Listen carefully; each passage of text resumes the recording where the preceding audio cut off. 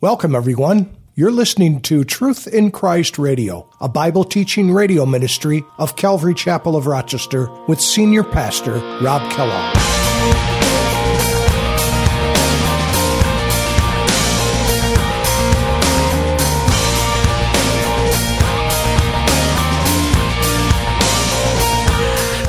And notice in verse 20 of our text this morning, and the winepress was trampled outside the city, and blood came out of the winepress. Notice, he's likening this harvest, this reaping of the earth, he's likening it to a grape harvest. The storms may come, I am holding on to the rock I cling. How can I keep from singing your praise? How can I ever say enough? How amazing is your love? How can I keep from shouting your name? I know I am loved by the King, and it makes my heart wanna sing.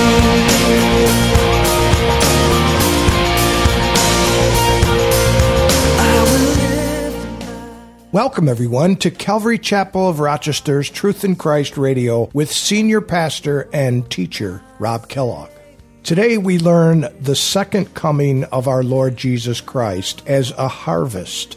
The image of the second coming of Jesus as a harvest is also communicated in Matthew 13, verses 24 through 30, and verses 36 through 43, with the parable of the wheat and the tares.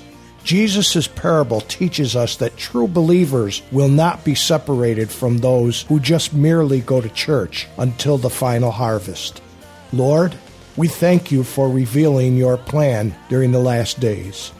Now let's join Pastor Rob with today's study. Anyone that we know to go through.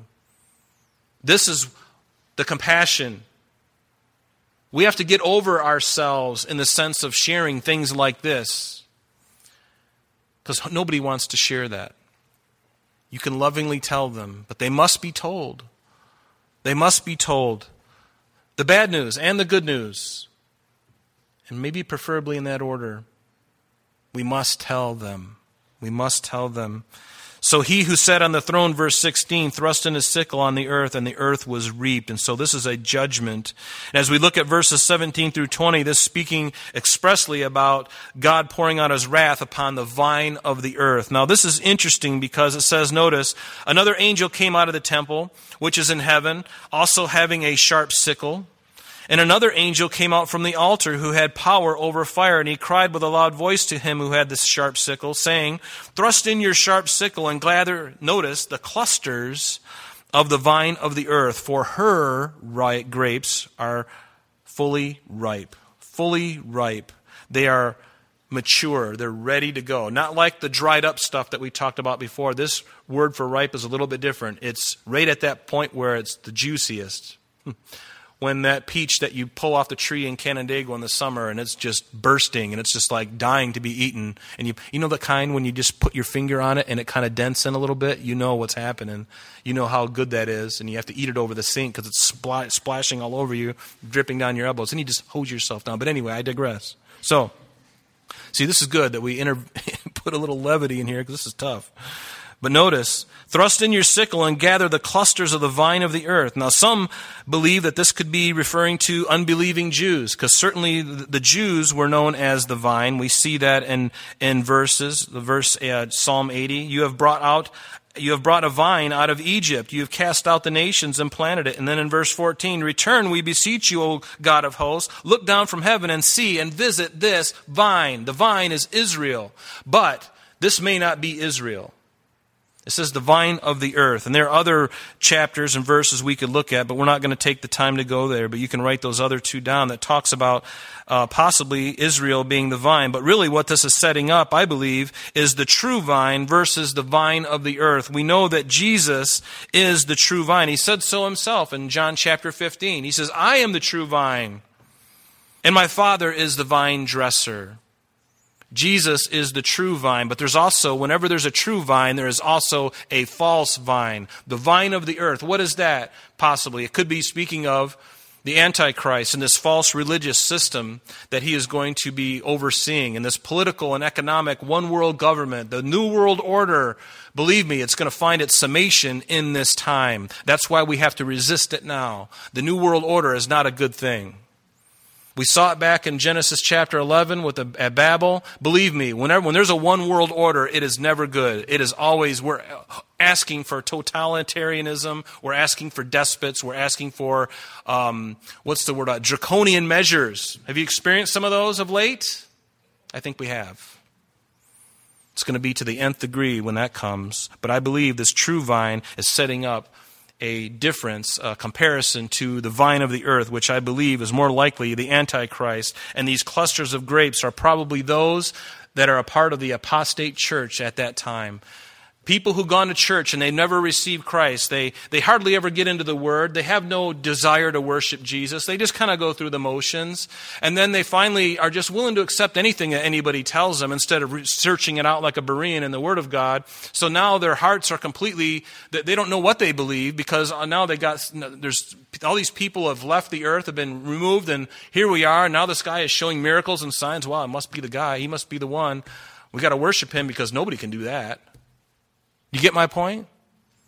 We're being prepared. And there's so many people in churches all across our land, all across the world, that don't know Christ. They sit in pews, they make offerings, they do good things, and they might even be good people. But God is not going to send He's not going to, it doesn't matter whether you're a good person or not. You could be a great person. You could give all your money to the church. It won't make a difference when you stand before him and he says, well, but what did you do with my son? That's the one thing that sets us free is Jesus. If we don't have his blood upon us, there is no hope for us. It doesn't matter what you've done. It doesn't matter how many times you've walked Virginia Root across the road, and helped her and carried in her groceries and given her Kindle gift cards. It doesn't matter. If you don't have Christ upon you, there's no hope for you. No matter what. You could have given billions of dollars. George Soros could he could say, I'm going to give all my money to the church because I want to feel good about who I am. Fine. Start here. No, just kidding. We don't want his money. No amount of money is going to get you to heaven. The vine of the earth. So, verse 19, the angel thrust his sickle into the earth and gathered the vine of the earth and threw it, notice, into the winepress of the wrath of God. This is speaking of what we believe is Armageddon. In fact, let me read some verses to you in Joel chapter 3. This is amazing. Write these down because you can look at them, and it is going to be a horrible time. Armageddon is no easy thing. When we were in Israel just in February and March, we go to Armageddon. You see the valley. I didn't have time to find the pictures and put them up, but it's amazing. Napoleon once visited that area, and he said this would be the perfect place for a battle. And there is going to be a battle there. And just to be driving through the road, right through the middle of that Armageddon valley, it's really Har Megiddo, which is it's a tell. It's a long story, but there's many civilizations built up and they're kind of destroyed, and they build another on top. But it's really a tell. But it's right there in the valley, and it's beautiful. The Israeli army, the Air Force, has got an air base right in the center of it, and you can be on Mount Carmel looking down upon it, and you can see the Israeli F-16s or F-24s, whatever they are, come out of the hornet's nest underneath the ground. Little levers bring them up on the floor, and they take off like a hornet. They come back and they land and they disappear in the middle of this valley. And to know that this valley is going to be the valley that the Antichrist and his armies are going to be flooding into, to come down, starting in the north, coming down to the south to destroy Jerusalem and all the Jews. The Antichrist, filled with rage, he just hates them so badly. Sort of like the press hates our president. The Antichrist hates the Jews. That hatred. But notice in Joel chapter 3, For behold, in those days and at that time, and Joel is prophesying of the time that we're looking at right now, when I bring back the captives of Judah and Jerusalem, I will also gather all nations and bring them into the valley of Jehoshaphat, which is that Jezreel valley, it's the valley of Jehoshaphat. It's that area right in between the two mountain ranges, going all the way up to the north, right from Jerusalem, between the Temple Mount and the Mount of Olives. There's a valley there, the valley of Jehoshaphat, and that valley goes all the way up to the north, all the way up to the valley of Armageddon. The Armageddon Valley. It's a nice little pathway for an army to come down. Very well suited for that kind of thing. And he says, I will bring them into the valley of Jehoshaphat, and I will enter into judgment with them there on account of my people, my heritage, Israel, God says, whom they have scattered among the nations. They also have divided my land. Have nations been trying to divide the land of Israel and make it into two separate states? God says, that's my land. Stay away from it. What does it say? In Joel chapter, same chapter, verse 11. Assemble and come, all you nations, and gather all around. Cause your mighty ones to go down there, O Lord. Let the nations be weakened and come up to the valley of Jehoshaphat. For there I will sit to judge all the surrounding nations. Put in the sickle, here it is, for the harvest is ripe. Come, go down, for the winepress is full. The vats overflow, for their wickedness is great. Multitudes, multitudes in the valley of decision, for the day of the Lord is near in the valley of decision. There is going to be a great slaughter in that valley, and it's going to be so horrific. The Antichrist and all of his armies, even men from the east, are going to come over, and it's going to be a bloodbath. It is going to be one of the worst scenes in history. It's going to make the Holocaust of Germany, of Nazi Germany, look like a child's play. In Revelation, we're going to look at this in a few weeks, in chapter 16, verse 12, it speaks of this time period, the valley of the battle of Armageddon. And what does it say in verse 12? Then the sixth angel poured out his bowl on the great river Euphrates, which you know separates really the east from the Middle East, or the Far East. And so it says that the angel is going to pour out his bowl on the river Euphrates, and its water was dried up, so that the way of the kings of the east might be prepared. And I saw 3 unclean spirits like frogs coming out of the mouth of the dragon, speaking of the devil, out of the mouth of the beast, and out of the mouth of the false prophet, for they are spirits of demons, notice, performing signs which go out to do what? Go out to the kings of the earth and of the whole world. To do what? To gather them to the battle of that great day of Almighty God. We're speaking about that right now. Behold, I'm coming as a thief. Blessed is he who watches and keeps his garments, lest he walk naked and they see his shame. And here it is. And they gathered them together to the place called in the Hebrew Armageddon. There it is. In Zechariah chapter 14, Zechariah, an Old Testament prophet. He sounds so New Testament. Sometimes I forget he's in the Old Testament. But Zechariah says, Behold, the day of the Lord is coming, and your spoil will be divided in your midst. For I will gather all the nations together against Jerusalem. Notice that. The city shall be taken, the houses rifled, and the women ravished. Half of the city shall go into captivity, but the remnant of the people shall not be cut off from the city. And then the Lord will go forth and fight against those nations as he fights in the day of battle. Here it is. He's going to be going on to Bozrah. He's going to take care of business down there, bring up his remnant from there. In the Lord, in that day, he will stand on the Mount of Olives, which faces Jerusalem on the east. And the Mount of Olives shall be split in two from east to west. You've heard this before, making a very large valley. It's going to be a bloodbath. And notice in verse 20 of our text this morning, and the winepress was trampled outside the city, and blood came out of the winepress. Notice, he's likening this harvest, this reaping of the earth, he's likening it to a grape harvest. And what they would do in those days, and you can see these kind of olive and grape presses in Israel, and you see many of them when you go, and they would either put the grapes in the big bin and they would get in there and they would step on them, or they would have something that would crush it, and the grape juice would run out a little hole on the side. He said he's likening this slaughter to that. He said it's just going to be gushing out. When that first pressing, man, it's just all coming out. It's just little pieces here. Sorry to be so graphic, but it's going to be ugly. It's going to be ugly. And notice, the blood came out of the winepress up to the horses' bridles for 1,600 furlongs. 1,600 furlongs. We don't have time to go to some other places, but turn with me now to Revelation 19, because we're going to finish up here almost. Bear with me. The Bible has a lot to say, and there's even more, but we're just highlighting some of the big parts. Revelation 19, verses 11 through 21. Again, the battle of Armageddon, and it's going to be at its apex when Christ comes back with all of us. Notice what it says.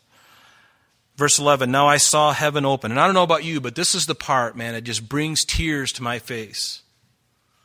This is what I'm longing. I'm longing for the rapture first, but I'm looking forward to the day when this happens. Not because of the bloodshed, not because of the horrible things that are going to happen to those armies, those men, and those people. I don't have any joy in my heart for the Antichrist, the false prophet, and the devil. They can go to their place. Thank you very much. But you know what? To come back with Christ, where he will rule and reign for 1,000 years on this earth, in this Jerusalem that is currently sitting over there right now, he is going to set up his millennial reign there for 1,000 years, 1,000 literal years. Notice, I saw heaven opened, and behold, a white horse, and he who sat on him was called Faithful and True. Excuse me. And in righteousness he judges and makes war. His eyes were like a flame of fire. And on his head were many crowns, these diadems, because he's the King of Kings and Lord of Lords, right? He had a name written that no one knew except himself. He was clothed with a robe dipped in blood, and his head, hard to see through these tears in my eyes. And his name is called what? The Word of God. And the armies in heaven, clothed in fine linen, white and clean, followed him on white horses. That's you and me, folks. We're coming back with him, and we're not going to be outfitted with 44 Magnums and Glocks. No, this is going to be something that he is going to take care of all by himself. We are just going to witness it.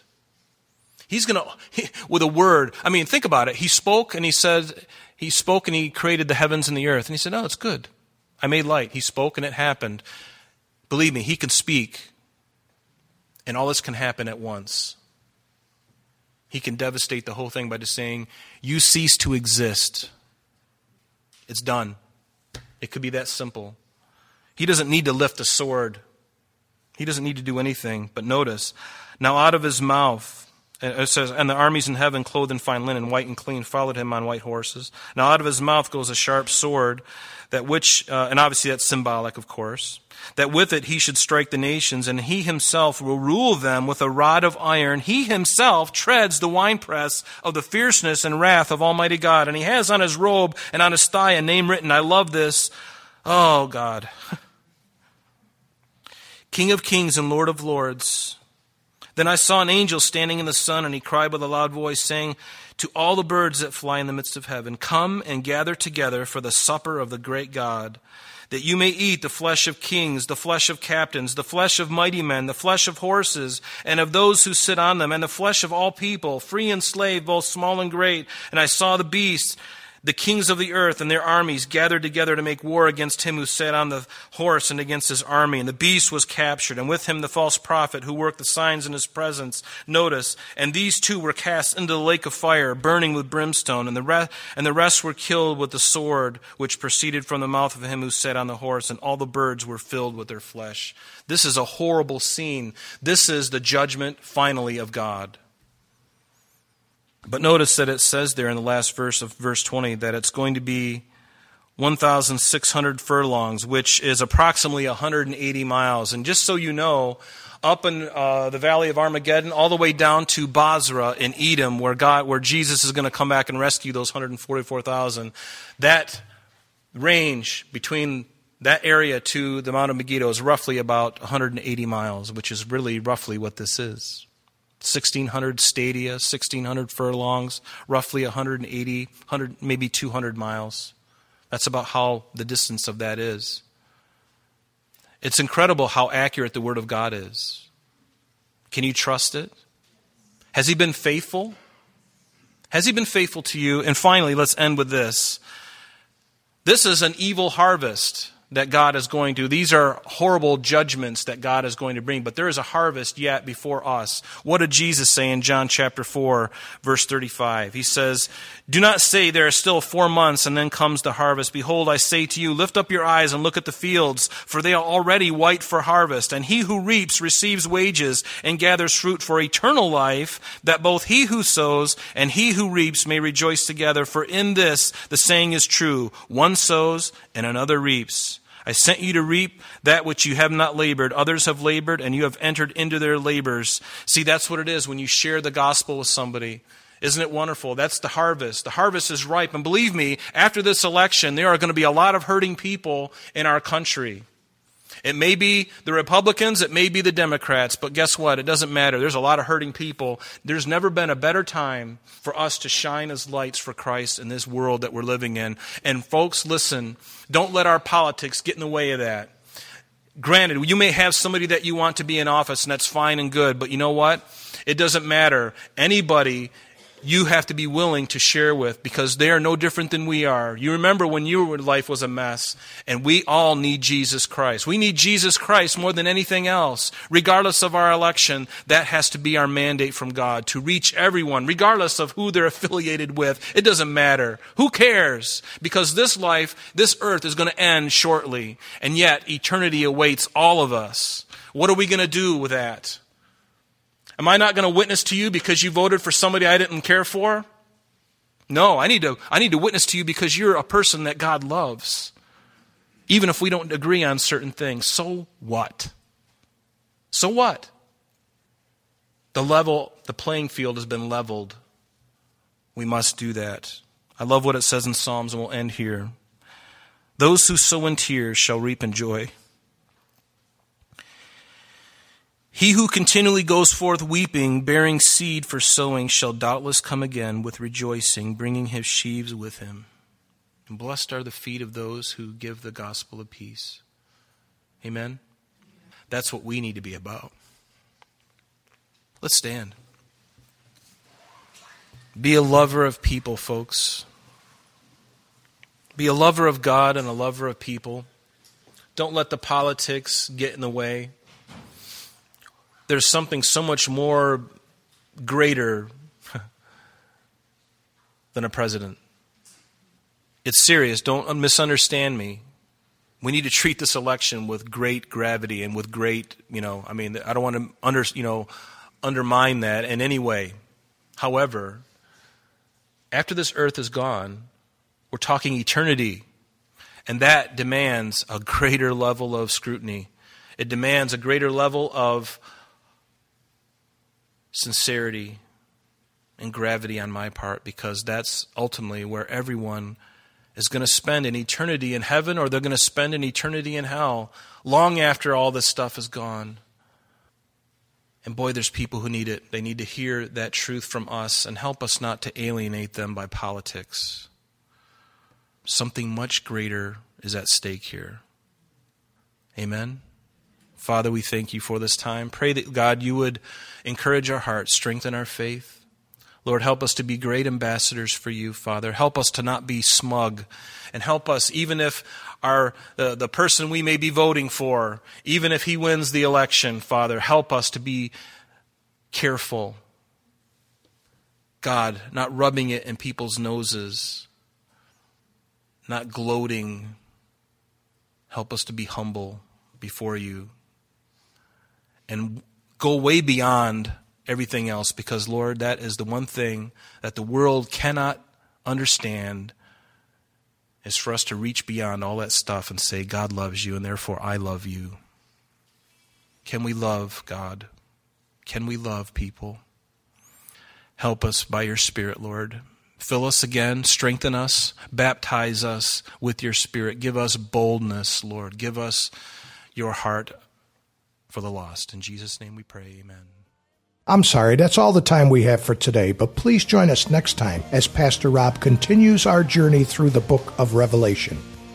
Calvary Chapel of Rochester is located at 2503 Browncroft Boulevard, Rochester, New York, 14625. You can reach us at our church office between 9 a.m. and 4 p.m. Monday through Friday at area code 585-586-3140.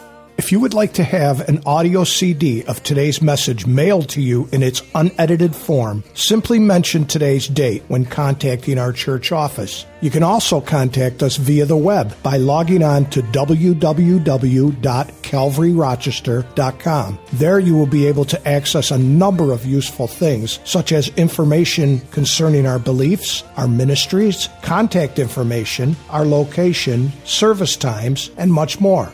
You can also download or listen to the radio and sanctuary messages free of charge from the teachings link at the top of the page. To listen to Calvary Chapel of Rochester sanctuary messages or Truth in Christ Radio on your mobile device, just subscribe to both through Google Play and Apple Podcast. You may also join us on Sundays and Thursdays through live streaming of our services and Bible studies. Just click on the online services link.